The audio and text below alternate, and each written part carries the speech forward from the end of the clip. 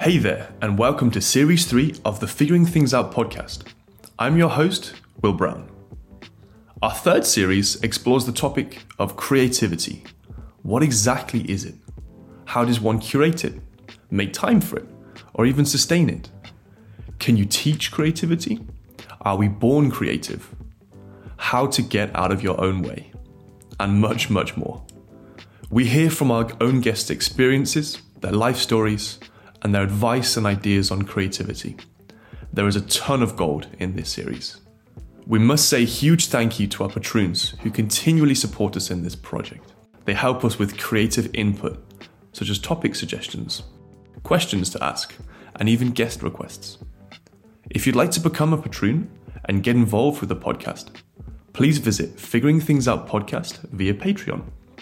In doing so, you'll allow us to keep making these conversations and support us in keeping it ad-free. In episode 3, we had a great conversation with David Johnston of Accept and Proceed. He came into the conversation with a list of randomly selected words, and we tried to creatively add them into the conversation. We both really enjoyed this, and I decided to take it forward and put it into episode 4 and episode 5.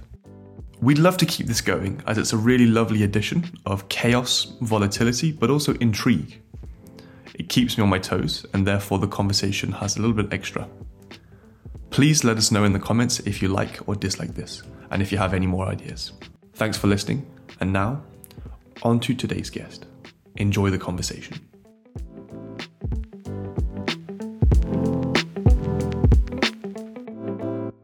Hello guys, and welcome back to the Figuring Things Out podcast. Today I'm very excited to welcome David Johnston. Here's a brief introduction.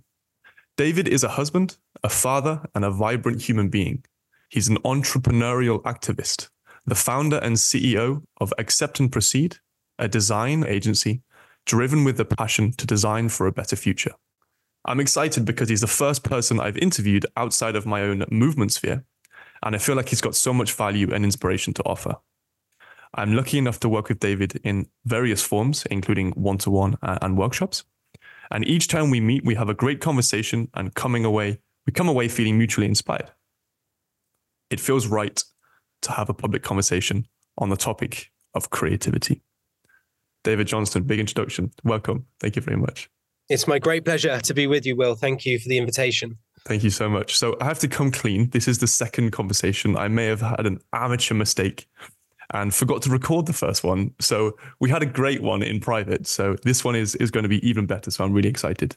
You had a brilliant idea when you came onto the podcast the first time. You said, I'd like to add random words into the equation. And it took me by surprise, but actually I think it formed the groundwork for something that was quite creative in a way. This time round, I've created the random words, so you don't know what they are. And I will do my best to bring them into the conversation whenever we feel right. Maybe let's first of all go, who is David today in his own words? Who is David today? David is definitely creative. I think you said David is a father and a husband, which I am. But of course, I'm also a son and a brother and a friend and a colleague. David is the founder of a design agency called Accept and Proceed, as you mentioned. But actually, any one of those things feels quite restrictive. And even the ones I've just ticked off there, they're just labels that we call ourselves.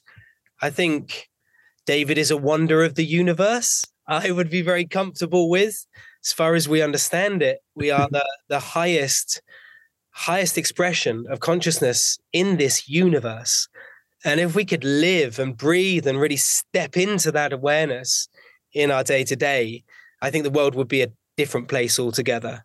So I'd be comfortable with just saying I am a David, if that's okay. I love that. We've got our clickbait title already. David is a wonder of the universe. That's beautiful. You actually run a podcast yourself, or have been interviewing people yourself, right? Yeah. We're just moving into season 4 of Endless Vital Activity. Right. What's the premise of that? Is that design based? Well, actually, it's broader than that. We speak to some of the world's leading thinkers really about the future, but anyone from artists to scientists to engineers to, doctors, all about the challenges that we face in these tipping point moments for so many different systems. And moving into season 4, we're sort of leaving behind ourselves the narrative and the backdrop of our existence is that we've been dealing with existential crisis collectively for it feels like a very long time. And I think we can all pretty much recognize that we are entering an era, if not already in it, of cascading crisis. But you can't really create from that place of fear and anxiety. And I think what's happening simultaneous to the falling apart of systems is that new things are emerging. This is how nature works. Things die and things get born. Systems that aren't serving the planet well are starting to die. That's evident. But actually, what's emerging, how enchanting the things that are emerging are, is really the focus of our season 4. So we're thinking about fearless creativity in the conversations we're having. And I'm very excited. We're kicking off next week with the conversations around that. Beautiful. It sounds really positive. I wonder, how do you maintain in the face of all of these crises and all these things that feel so fundamental that are also breaking down, how do you see the future with a sense of positivity? I can't call what the future actually holds. I mean, really sitting with that is probably a good place to start. None of us has a crystal ball around the way the future might look. I do think we need to be very cognizant of the fact that the media channels are feeding narratives to us and our social platforms, and actually what seems to be a very inherent human trait to kind of gossip and trade, often negative gossip around what's happening in the world could give you a very skewed perspective on what's actually happening. Although there are some pretty, dark stats around teenage suicide, mental health. Like, these are things that are starting to, I think, be responses to those failing systems. Media channels being one of them is a failing system. So I suppose what the only real agency you have in the world, is it not, is the influence that you can have. And I suppose what I try and comfort myself with is the idea that it's my unique responsibility to step into every moment at the highest possible frequency that I can. And I am a true believer that what happens on the micro affects the macro. There's fascinating research into the quantum realm and the smallest things in the universe, affecting the biggest things in the universe. If we understand and believe in this idea of a Big Bang, we all come from a source point. Every one of us, our consciousness has been born out of that. Every single thing in the far-flung universe has been thrown out of that kind of point zero. So it makes sense, actually, that we can affect the universe, and we can certainly affect this planet through our actions. So I kind of try and take the stance that if I'm working on myself, if I'm showing up in a way that I feel is in flow and has integrity and is true to myself, it has profound effects, on the people around me, and the ripple effects of that happening around the globe that's really a place that I try and sit on and not get overwhelmed by the sort of looking either out at the stars or across our planet and thinking, what can I do? I just do what I can where I can, really, and hope that will have an effect. But I do think that's where the change will come. Billions of people all doing that collectively just changes the game immediately. Yeah. I think what you touch on there is this idea of the meaning crisis, right? Of the stats saying one thing, that there's no more war and there's no more disease, and all the numbers say that the averages are going really well and they're trending positively. But then we have rates of teenage suicide, for example, skyrocketing. And I think this is in response to this idea of, well, if we're doing so well, why are we not feeling good about ourselves or in ourselves and with each other? And I feel like a lot of that is within how we interact with each other. And something that you're working with right now is a project called We Don't Know What This Is. And I feel like this is, in a way, a response to that. It's in a way, from what I understand, is a community project. Can you explain what's going on? What a beautiful way to phrase it. I've never thought of it as a community project, but that's exactly what it is. Um, I suppose there was two parts to what you said, and I want to unpack both of them. I think this generation looks to the future, and it's the first time in a very long time that they could maybe say it's not going to be as good for me as it was for you. And in fact, what we're thinking about is generation. You go forward 8 generations, as indigenous communities like to do, thinking about their actions now and the effect on 8 generations time. But 8 generations from now could be pretty stark. It could be very, very dark. But equally, I have lived my life with various points of dismay, really. It's been, for me, 46 years of losing faith in so much.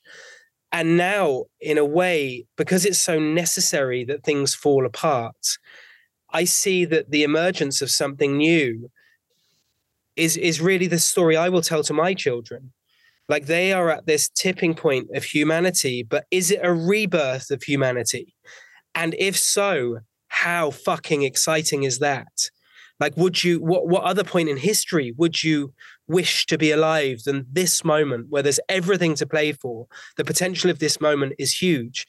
But yes, step into that with joy, because being alive is joyful. Our natural state, I believe, is as creative, joyful entities of the universe. And I think living in that place will mean that we have a brighter future, and that you have a brighter future, because you are working as part of the emergence of a new society of humankind that doesn't have those flawed systems that I went all the way through my teen years thinking, what is going on? Why are we running our countries like this? Why are we eating like this? Why are families seemingly so dysfunctional and uncaring? Are there new ways to do all of these things? Like, this is the moment to really think about the new ways of doing things and ask, have we been doing it right? But we don't know what this is. I suppose I've always been really interested in Eastern philosophy, and I think the world view of Western, and in fact, this is so inherent in even our language. So in many Eastern languages, for example, you might look at something like a tree, and you say that the tree is expressing as tree or made of tree, but you don't say it's an individual tree. We think of a tree as an individual entity, almost like it might be called Will, or, I can go and give it a hug, or I can like hang off it or whatever. But of course, in an entangled worldview, in an emergent universe, these are all just expressions, non-separate. And I've always really, really loved the idea of the Eastern worldview that allows us to see ourselves as entangled in a oneness of everything, non-dualist. And the Western worldview is really productive, but it sees a sort of horizon point that you're working towards, and that will be better than where you are right now. That's basically what capitalism is based on, and the way that Western society is organized. And because that is untrue, that is why these systems are all falling apart around us. Now, we don't know what this is a kind of acceptance that we don't really know what the end point is. We don't know. There's a spectrum, a futures cone, if you like, that you could step into many different potential futures. So which one are you going to choose right now? And that is a very, very powerful place to operate from as a human being. So just to say we don't know what it is a very, very empowering statement. But actually, I must admit, that is a name that was given to sunrise gatherings by my friend Tom, or Thomas, as he's known, Thomas Sharp, who's a fantastic poet and creator and collaborator and dear friend of mine. And I told him probably over a year ago, maybe even it would have been probably November 2022, that I had in a feverish state. I had COVID and I was in a feverish state, and I had a vision of people gathering on Hackney Marshes in a very specific point and watching the sunrise. And it was just a dream, really. It was just a fevery dream. And he said, you have to make this happen. And I said, really? And he was like, let's get together and talk about this, but I think it's meant to happen. That was his empowerment of the idea, I suppose. And then we invited a few other people to come and discuss this, one being Claire Farrell, who's one of the founders of Extinction Rebellion, and the other being Charlie, who's also a founder of Extinction Rebellion and runs a small design agency called Ain't Rock and Roll that does a lot of work around activism and brand expression. And we got together and had a chat, and then we went down and met on the marshes, and then we enlisted the help of a breathwork expert called Stuart Sanderman, who's also a friend, and he came down and had a look, and we were like, let's do it. So we just started gathering, basically. It was an opportunity for me to practice my design skills that I don't get to deploy that much anymore because I'm too busy sort of thinking about the vision and the mission and doing partnership stuff. And really, I don't get involved in much of the day-to-day of our work very often. So I got to create a brand and a campaign and set up a social platform. But it was Tom that named it. We don't know what this is. And really, it's an open call for people to gather 4 times a year at the solstices and the equinoxes and to just come down and see what happens. And, the earlier ones were not as well attended as the later ones because people don't like getting out of bed so early, but every single one of them was utterly magical. Had a load of children that came down and they sat in the tree and watched the most spectacular display of the sunrise. And for me, this is an example really of the joy of the human experience and the wonder of what it is to be alive. Every single day and night, we have the ability to be able to watch the most incredible event, which is the sunrise and sunset. And magical things can happen in those moments.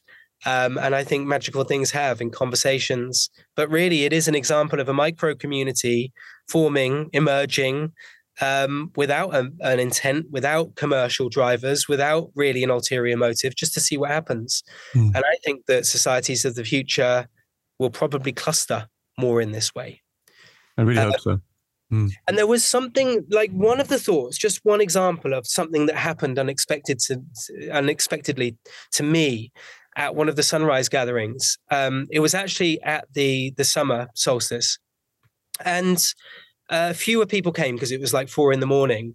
Probably about 15 or 20 people turned up, and it did have the vibe of like the dying embers of a rave when everyone's been up all night and the sun starts coming up and there's those weird conversations start to happen. It kind of felt like that. And it was like old ravers basically standing around having weird chats. But as the sun first showed itself and the first sunbeams hit our faces, everybody went into a deep state of meditation. And their eyes were closed and the most peace on their faces that I could see as I took a sneaky peek at the people around me. And a couple of thoughts occurred to me in that moment. One was that the dawn chorus that I could hear in the distance isn't something that just happens at, sunrise on Hackney Marshes for 15 or 20 minutes. It's something that is eternal. It's been eternal throughout the history of our planet. This wave that's going around the planet constantly right now is waking up every single creepy crawly with a voice, is like raving as the sunshine rises and has been eternally. And if you could travel around with that wave, what an incredible perspective you would have on our planet. And I just thought that was the most incredible, fascinating realization that a sunrise isn't momentary, it's eternal. And that actually spawned an idea for another project that I might want to do in the future, called The Eternal Sunrise. So it really thinks about dawn chorus, it mapping around the planet and waving as we go, and follows this sort of sun from an eternal perspective. So that's just an example of a creative thought that I only could have had in that moment that was inspired from that circumstance. Many other people would have had other ideas and other thoughts. So it is a community initiative. It's also a creative endeavor. And I think it is an exploration in emergence. This is the curious thing I find in creativity, is that it's not necessarily a pragmatic thing. It's almost like the more you daydream and the more you give space to be creative, things emerge. And these kind of seemingly disparate ideas that you've experienced or experiences that you've had come together. You then form this new entity and that becomes a creative act. Does that make sense? Completely. I think it's so interesting because it's so almost anti-creative to try too hard, which is so against the let's call it capitalist narrative of infinite progression and the horizon you spoke about. I think it's such a fickle conversation to have, is how do you embrace creativity and push your creativity forwards, knowing that trying too hard is not going to help? Do you have any processes or ideas within your own design work that help you to harness creativity in a way that still means you get stuff done? Yeah. Yeah, I think being a commercial agency and having to make money means you have to have processes and you have to have day rates and you have to make profitable your projects. And there's a degree of control that you have to have around that. But you're right, there's it's a contradiction in terms, the controlled creative process. But I think recognizing that, I suppose we create a lot of time and space to play, or as much as we possibly can, and also self-initiate. So right back from our earliest days, in fact, the very first project before we'd done any commercial work, before we'd put anything out into the world, the very first thing that I ever created was called a light calendar. It's funny to think about this 16 years on and this sort of sunrise gathering that is now getting traction, because actually the light calendar was a sunrise calendar, basically, that showed you from London's perspective the amount of light and dark for the year ahead. So they're beautiful, silk screened, glow in the dark, A1 prints, sister and brother for each year. And we actually explored that for 10 years of data. Beautiful project that became a rite of passage for new designers that came into the studio. And it culminated in a big exhibition in Shoreditch in 2016. And I think that was good, because it became like the cornerstone of the way we worked, which was to self-initiate and create and put some of that stuff out into the world and then see what gravitational pull those sorts of things would have. So over many years, we were known as, progressive in terms of data visualization and data expression and data dramatization, as we've gone on to explore because of that piece of work, I think. And then into our business model over the years, we basically built in ways to be able to create space to explore, to research and develop stuff that could be applied to our commercial work or may just exist as artistic expressions. And that saw us, we were lucky enough to buy a studio in Bethnal Green. I say a studio, it was an ex-council office space, which I renovated into a one-bedroom apartment and a small space at the front where just 4 of us worked very happily for 5 or 6 years, a bit like a garage band. And that appreciated and allowed us to actually buy another property on Kingsland Road. And at the front of that property, we had a space that was an entrance that was 43 meters cubed, and we called it the 43M3 Gallery. And it was an art gallery, a legitimate art gallery that we ran for 5 years, sometimes collaborating with architects or kinetic artists or sound, artists. And we basically explored lots of different areas through running that art gallery for 5 years. And things happened from that space. So we created, in collaboration with an agency called Fields, a big floating metal space blanket, if you like, which was a kinetic sculpture that played out meteor strikes to the moon. We took 10 years of NASA data and we created this amazing dancing metal space blanket that played out that data over 3 hours. That resulted in an introduction to NASA and the Jet Propulsion Lab. And they are happily one of our partners up until this day because of that. You don't really get to work with NASA and the Jet Propulsion Lab. It's not like you give them a call and you can imagine every single agency in the world would love to work with them. It has to come from a place of authenticity and synchronicity. So I suppose we've built into the business models, space to be able to research, create, and then also self-initiate and put out into the world things that have the ripple effect of being able to draw like-minded entities towards us. And then it becomes a self-fulfilling prophecy. How do you go about deciding on a topic or a project? Because it feels to me that you're very positive. You lack cynicism in a really nice way. You just go, yes, I'm into this. Let's try. I'm open to the experience. How do you, or do you not choose the direction? Does it just occur and then you don't bother to think about the end point? Or is there some master plan? It's funny, like when we ran that art gallery for 5 years, I remember quite a few people from other agencies saying, "Oh, you're so strategic. This is super smart what you've done." But it wasn't that. It was never that. You can obviously look back on a piece of work or a body of work even, and you can join the dots. I often find great creators. I'm not counting myself as one of those necessarily, but when I look at, say, a body of work of someone like David Bowie, or I don't know, brilliant people that you look back on their work and you're like, oh, wow. Like in the context of a chronology of really powerful work, it all makes sense. But they didn't really know they were doing that at the time. Bowie was just like a trailblazing creative force of nature that was just channeling, like just creating through it felt right, do it, instinctive. He's an artist, a total artist. And I think the great creators are like that.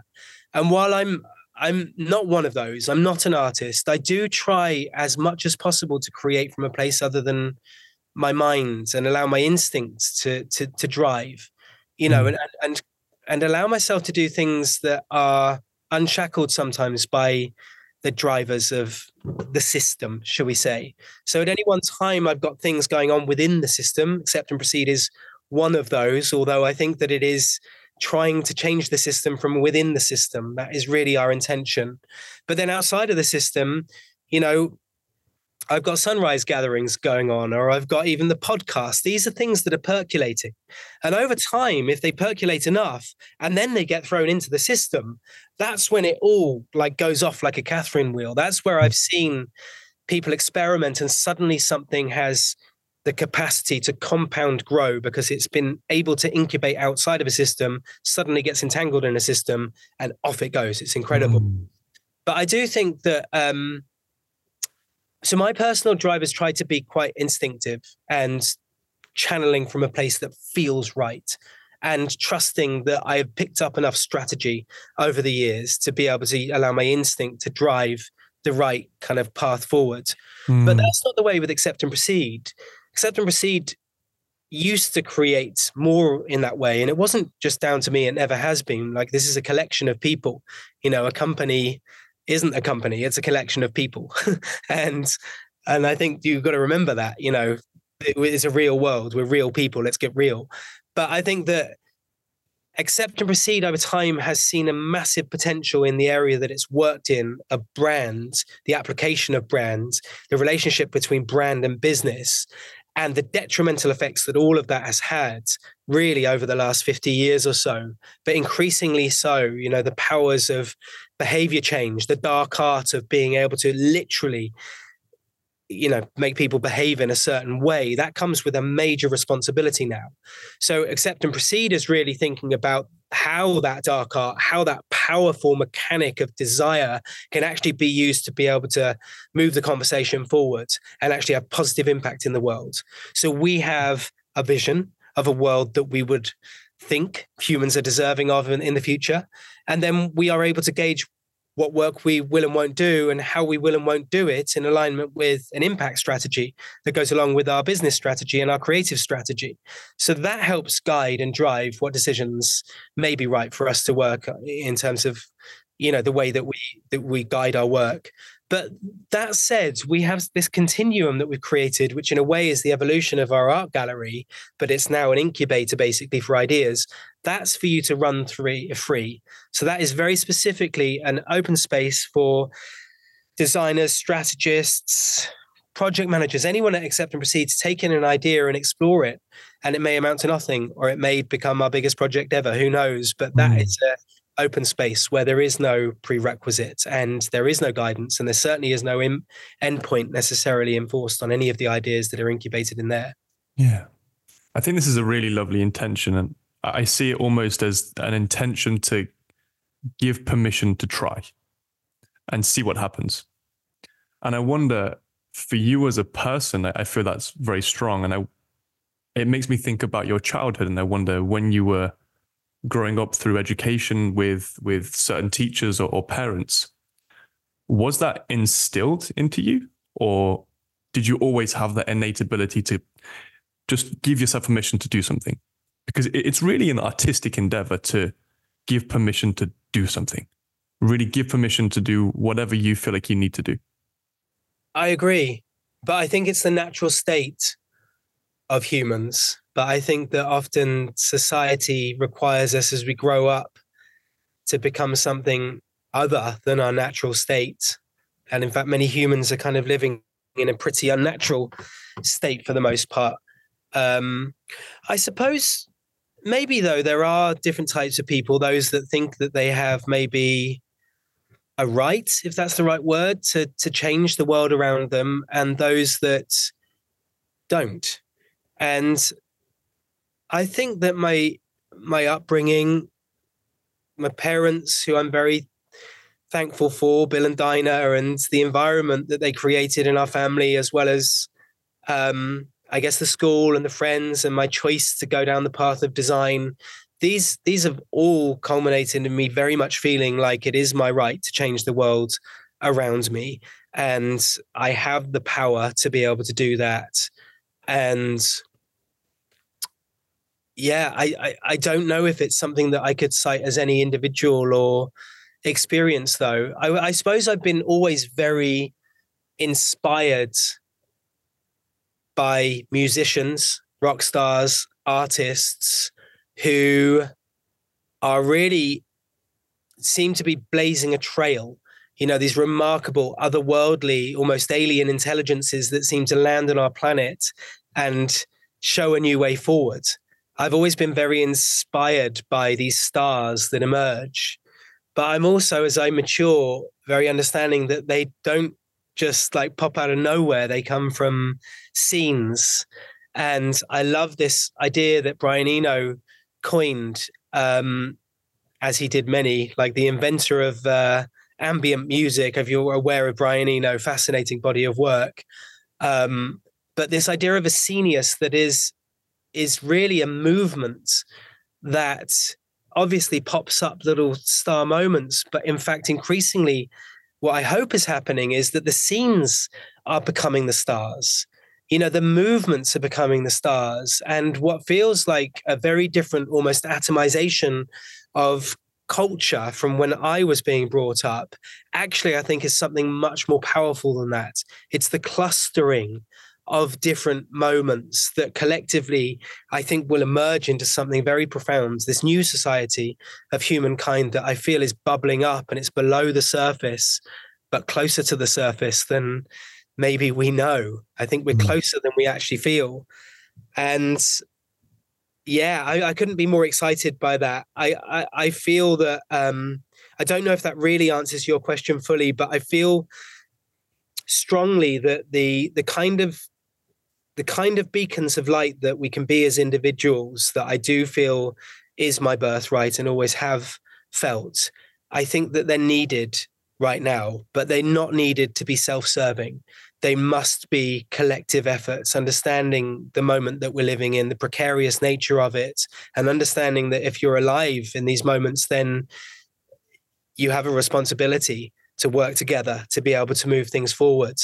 And in that, I recognize that, you know, just last year, some of the experiences I had, like going to a farmers convention in Byron Bay and being in a tent with 800, you know, big Australian farmers who are so full of light about the potential future of regenerative agriculture, and watching a keynote by Dr. Zach Bush, that was like the best gig I've ever been to in my life.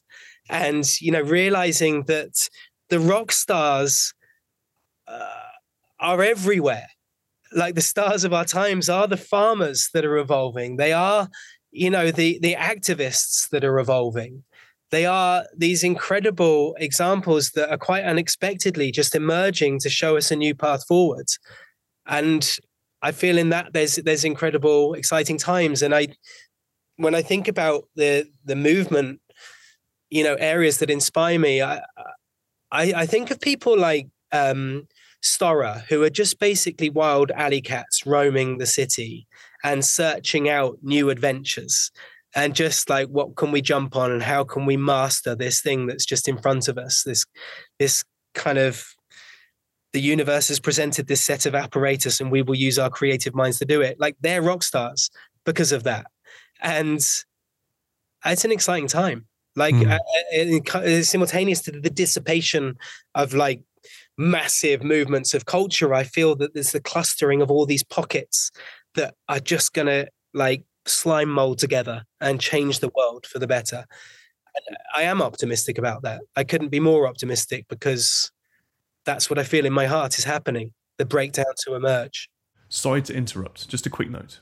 This podcast is a self-funded project and we're trying our best to keep it ad-free. If you're enjoying the conversations and would like to support us, please feel free to do so for the price of a coffee via Patreon. You can also share it with your friends as it really helps us to grow. For any coaching, courses and event offers, please visit our website www.figuringthingsout.com. For now, back to the podcast.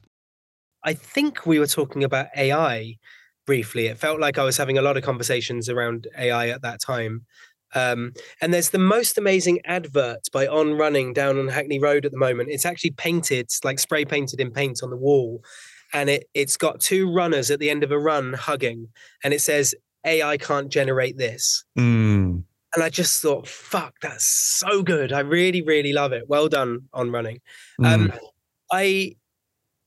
I think that what that really brought up for me, because it pondered like a lot of your kind of with pearls of wisdom. It's something that kind of repeated on me like a good meal for weeks afterwards. But I felt like there was something missing, like emotional aware, hardware, software, yes, but all of those emotions are a lower level function of consciousness, as far as I'm concerned. In all of my explorations of my mind and body and soul, I've realized there's something other. I believe it might be soulware, but to actually describe it as where at all would probably be missing the point. Yeah. And I feel that that's where true creativity comes from. It emanates from that place of consciousness, and there's so many things getting in the way of it. Sometimes it is hard and soft and emotional where that's getting in the way of truly channeling creativity. But I think if we want to really try and get to where it comes from, that's it. It's above all of those things or outside of all of those things. Yeah, I think what you said prior about your ability to give permission to do and that intent to resonate on a higher frequency. You said quite early on in the conversation that you really see it as your opportunity and your birthright almost to meet everything and greet everything with a high frequency. In a way that encompasses everything, because that then resonates and fluctuates on. It feels like. Yeah.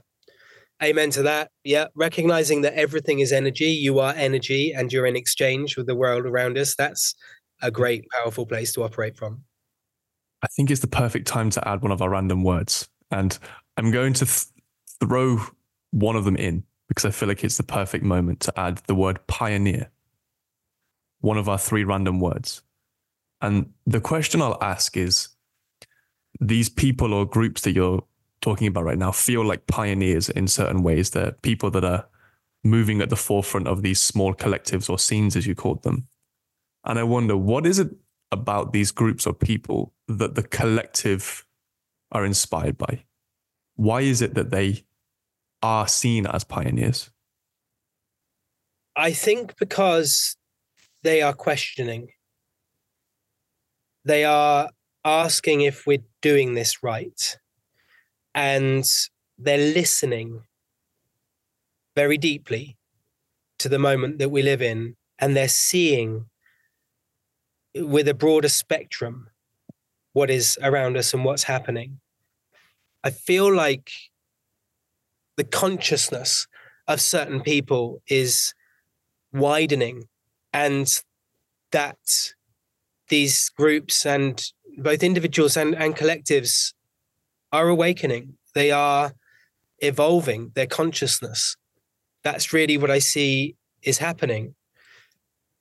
And I think that if I think of back through my career in graphic design, for example, most designers will have learnt the design principles of Dieter Rams, and they're good design principles. Many of them are valid to this day, which is pretty impressive considering I think they were written in the 50s.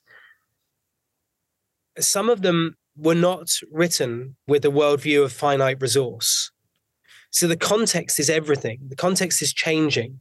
As our awareness of finite resource changes, then the rules that we design by or might apply to our creativity, the themes at least, the principles and drivers will change along with them. So, for example, one of the design principles of Dieter Rams is as little design as possible. But there's a question that needs to precede that, which is, should we design at all? To not act can be an action. And I think that people are questioning more now than ever, are we doing this right? And if not, how can we do it differently? And that's what I see is happening.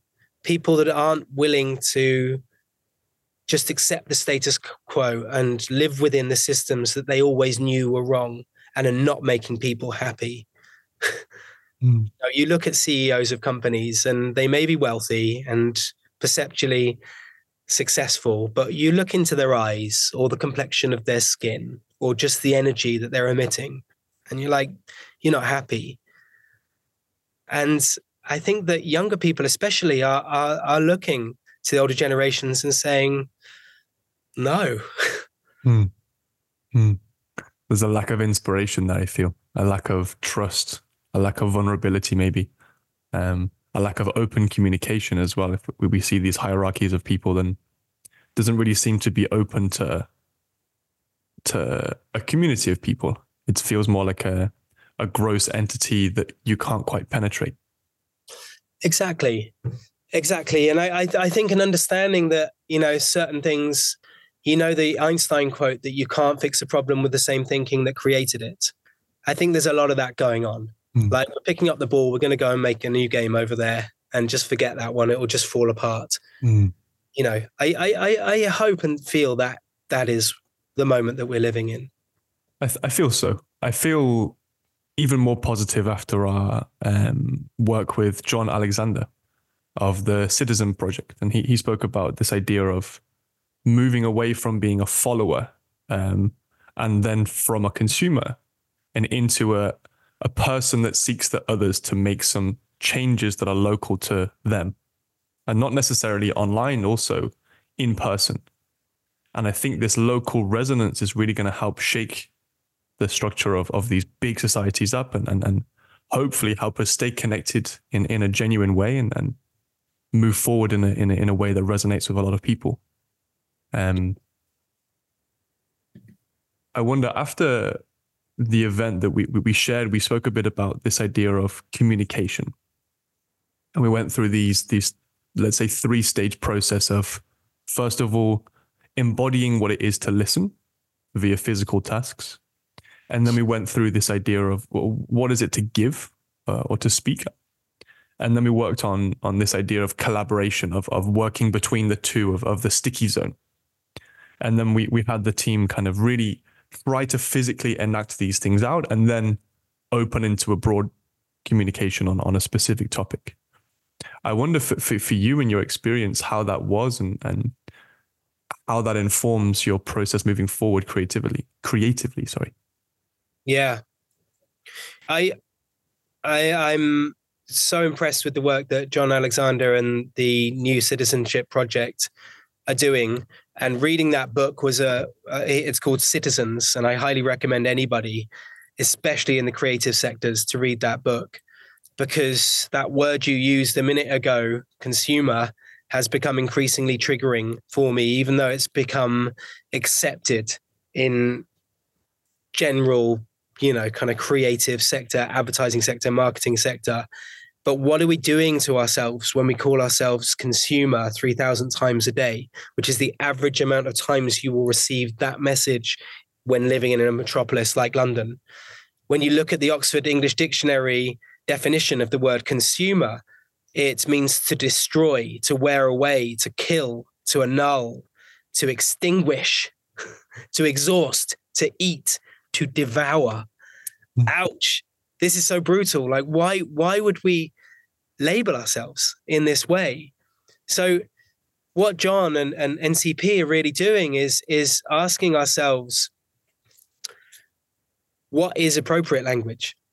How can we take responsibility for a new story to be ushered in, an evolved story of consumption, and one which is of shared chaperoning, I suppose, that we are shared in our responsibility and our ability to think about the world in which we live.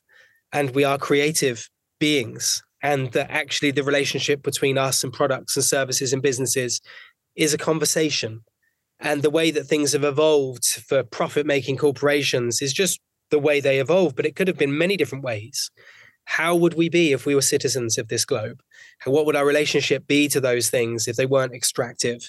And actually, if they were in conversation with us, and we could truly co-create as citizens, not co-create as consumers that only get to vote through buying those things.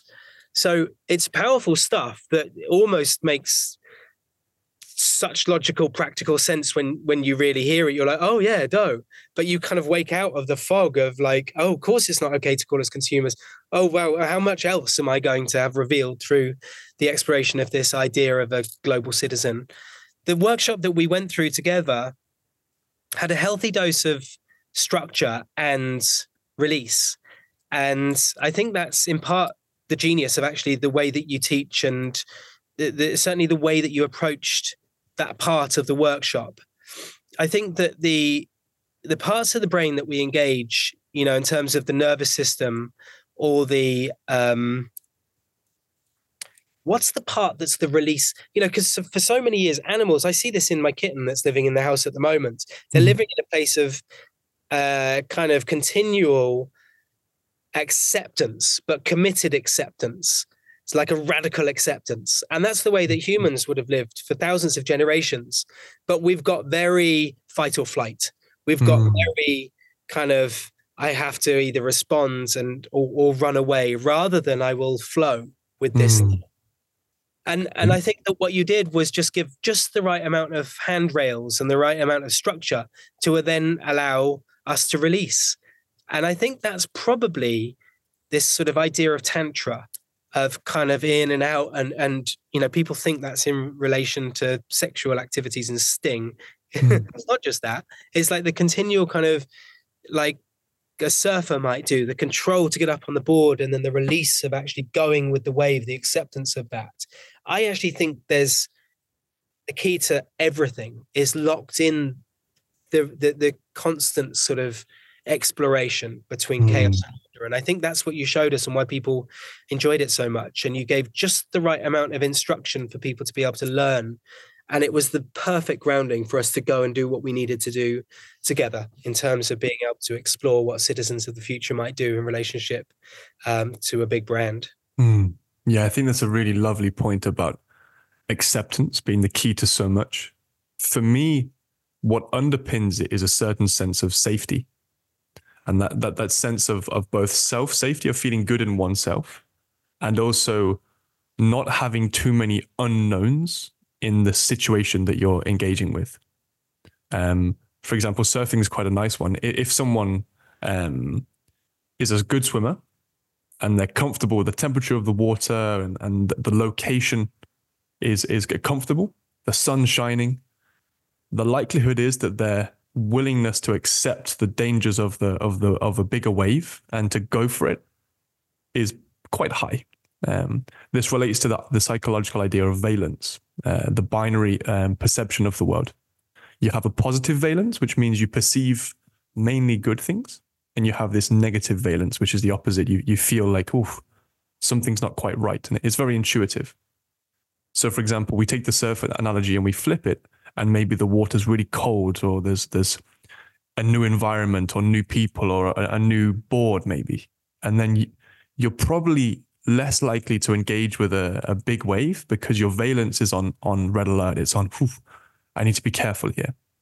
And this is, of course, a survival mechanism that we needed when we're always basing our choices on intuition and valence. But of course, now the world isn't necessarily like that. We can be a bit more accepting if we have the right tools to access that.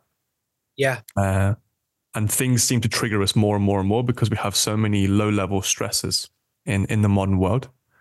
And so it takes some people a bit more time to really as we did to start the call. Yeah, Yeah. exactly.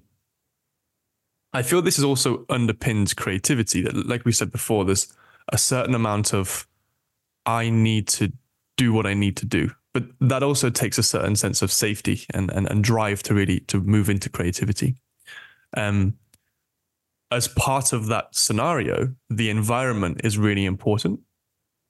And now I've been to your office a couple of times now, and I see that there's really lovely environments for your team to work with. You have this outdoor environment, a more open downstairs office, a more professional, let's say, pragmatic room, as you spoke about, that let's call it the freedom room upstairs, and then the more classic kind of office. Can you explain a bit more the thoughts behind them and how that supports your team's creativity? Yeah. Yeah, it's lovely to hear you describe it that way. I think, I mean, as I mentioned, we were lucky enough to buy for next to nothing that basically single room in Bethnal Green, which appreciated and allowed us to buy a bigger room that I didn't have to literally sleep in on Kingsland Roads, which is one of the main arteries, into the city, and was definitely our kind of billboard to the world for 5 or 6 years. But that appreciated too. And to the point where I was like, this is incredible. That buying property saved us some years. We made more in the appreciation of property than we did as a business. And it kind of bailed us out a couple of times, to the point where I just couldn't understand why other businesses wouldn't buy their own properties if they possibly could. And I think there's various reasons for that. Part of it is fear. Part of it was also, I think, individuals who run businesses or own them maybe want to extract, money to keep themselves safe.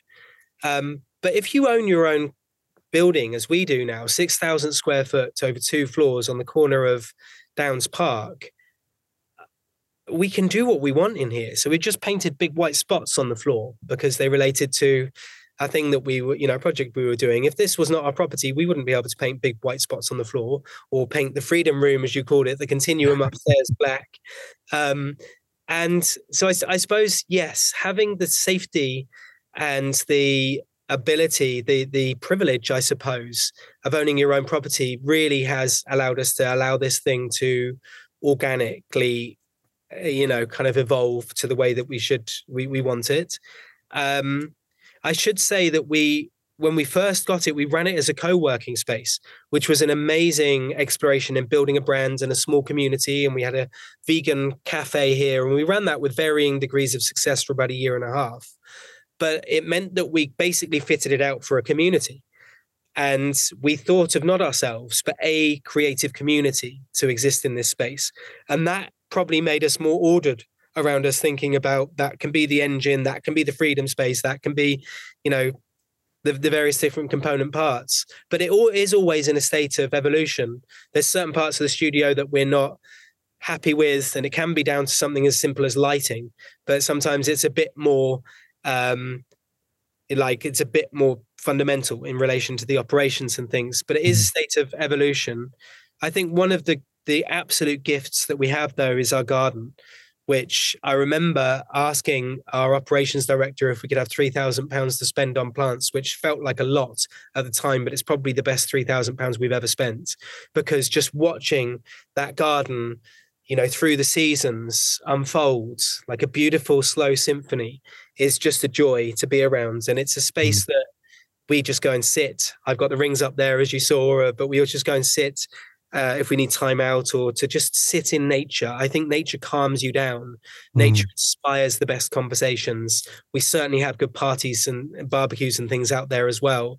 And I remember a property developer coming and looking at the property a few years ago, and he said, you could make this into more office space. Look, this is unused footprint, basically, and X square foot per pounds ratio means you could actually have an extra, 200 grand value of the property.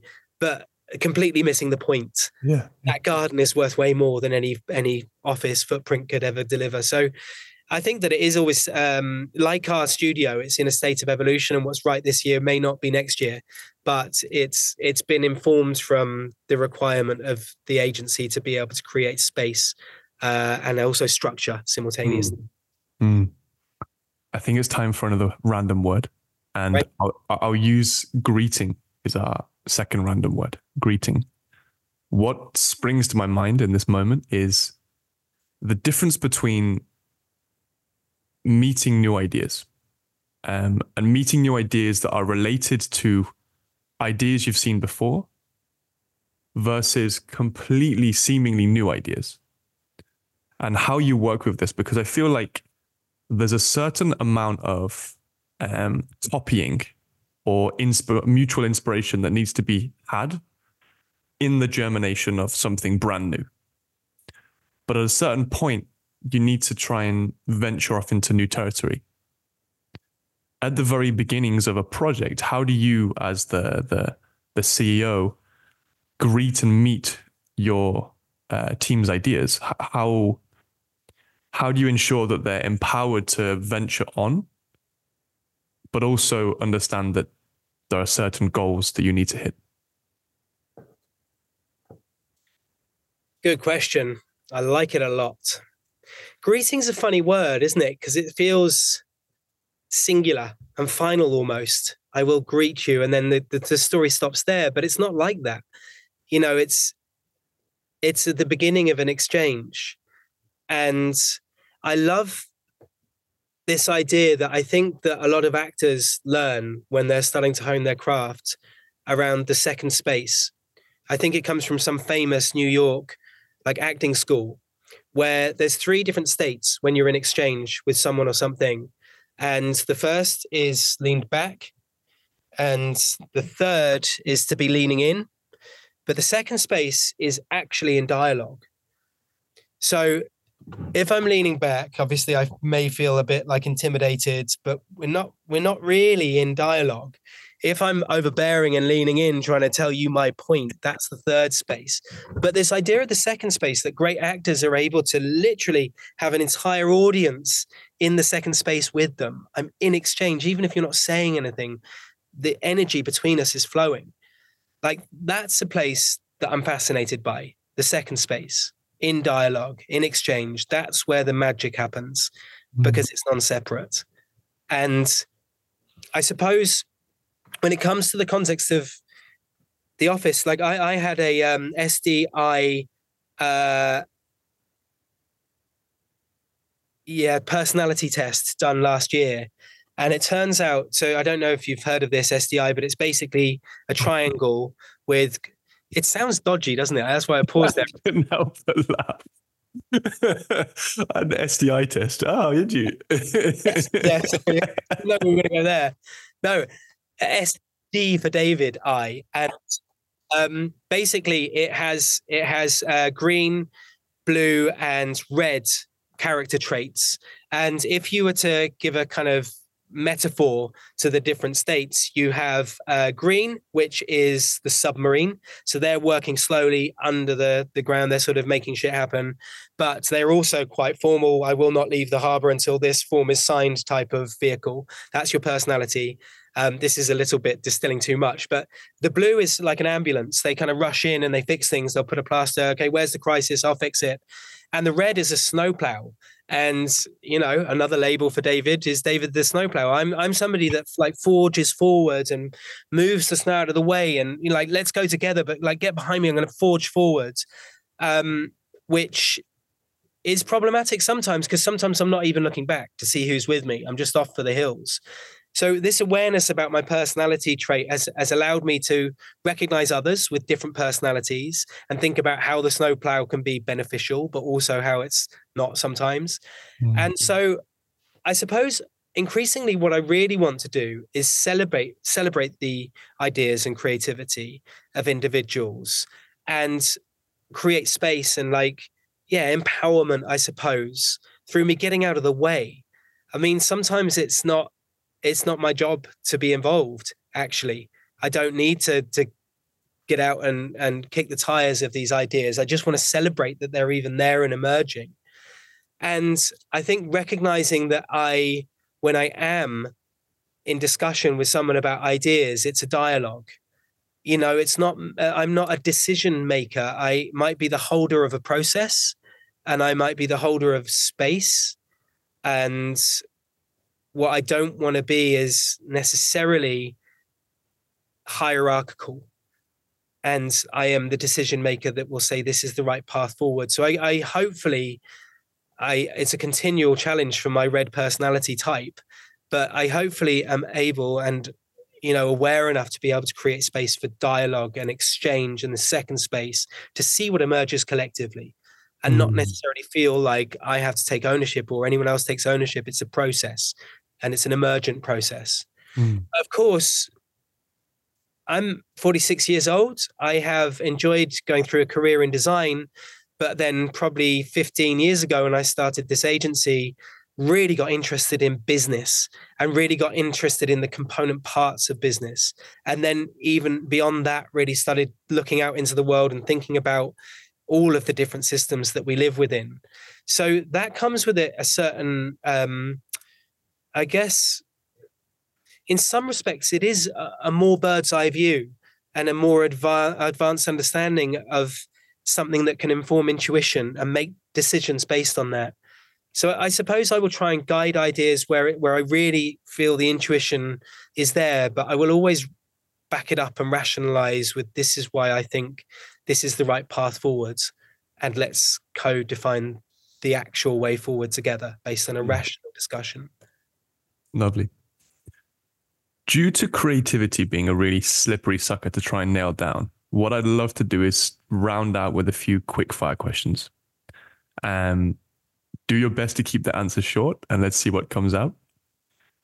The first one is, were you born creative? Yes. Can you lose your creativity? Yes. What is the spark? Presence. Are rules helpful for creativity? Yes. Can you learn to be more creative? Yes. Can you teach creativity? Yes. What is your favorite metaphor or quote? Oh. What is my favorite metaphor or quote? You can also make one up if you want. I really love the quote, "We are not a universe of atoms, we are a universe of stories." And it's powerful to tell stories. And I think creators of our time must tell new stories. But let's remember that it's a creative process, it's a creative endeavor, and that they are just stories. Hold it lightly. Beautiful. Our third and final random word was stop. So I think I promise it was random. So really lovely. David Johnston, thank you so much for today. It was enlivening, inspiring, and all the good stuff. Thank you so much. Thank you, Will. It's been a great pleasure to chat. Is there anything you'd like to share regarding where people can find you, your work, the company? Yeah, please. You can look us up, Accept and Proceed. That is our design agency. You mentioned We Don't Know What This Is. Check that out as a single word on Instagram to see the next gathering, which is in spring on March the 20th. Love to see you down on Hackney Marshes. Yeah. Aside from that, it's been a great pleasure to chat. And if anything came up for anyone listening, and you'd like to chat more, just get in touch. I'm always up for meeting new people and having new discussions. So I've enjoyed this immensely. Thanks, Will. Beautiful. Thank you, David. And that's a wrap on yet another conversation. We're up to series 3, which is amazing. Thank you so much for listening, for engaging, and for supporting if you're a beloved patroon. If you're new here, I'd love to just give you a small insight into the inspiration behind the podcast. It's based upon a favourite metaphor of mine, and it goes something like this. There were 5 blind folk walking through a jungle. They come across an impassable object. The first one goes to the object, reaches, feels the leg and goes, It's a big, strong tree. The next one comes to the object, feels the side and says, no, it feels more like a wall. The next one comes up, feels what he thinks is a large snake. The next one comes and says, no, I think it's more like a spear. After all 5 perspectives are taken in, they realize that actually the impassable object is an elephant. And to me, this is synonymous with allowing various perspectives to enliven or enlighten one specific topic. The idea, therefore, is we engage with 5 different people every series. We interview them on the same topic and we gain 5 unique insights into this topic. If you enjoyed this series, we also have some previous series. Series 1 was all around the idea of movement. Series 2 was all around the idea of injury. And we also have now what we call side notes, a short form version of our conversations that we share between the gaps in our series. As always, it really helps us if you like and share this with your friends and family. We're a self-funded project and we're slowly growing step by step. We'd love to continue these interesting conversations with these amazing individuals for you guys to listen to. So please share. Thank you so much from Will and Harvey. Keep figuring things out.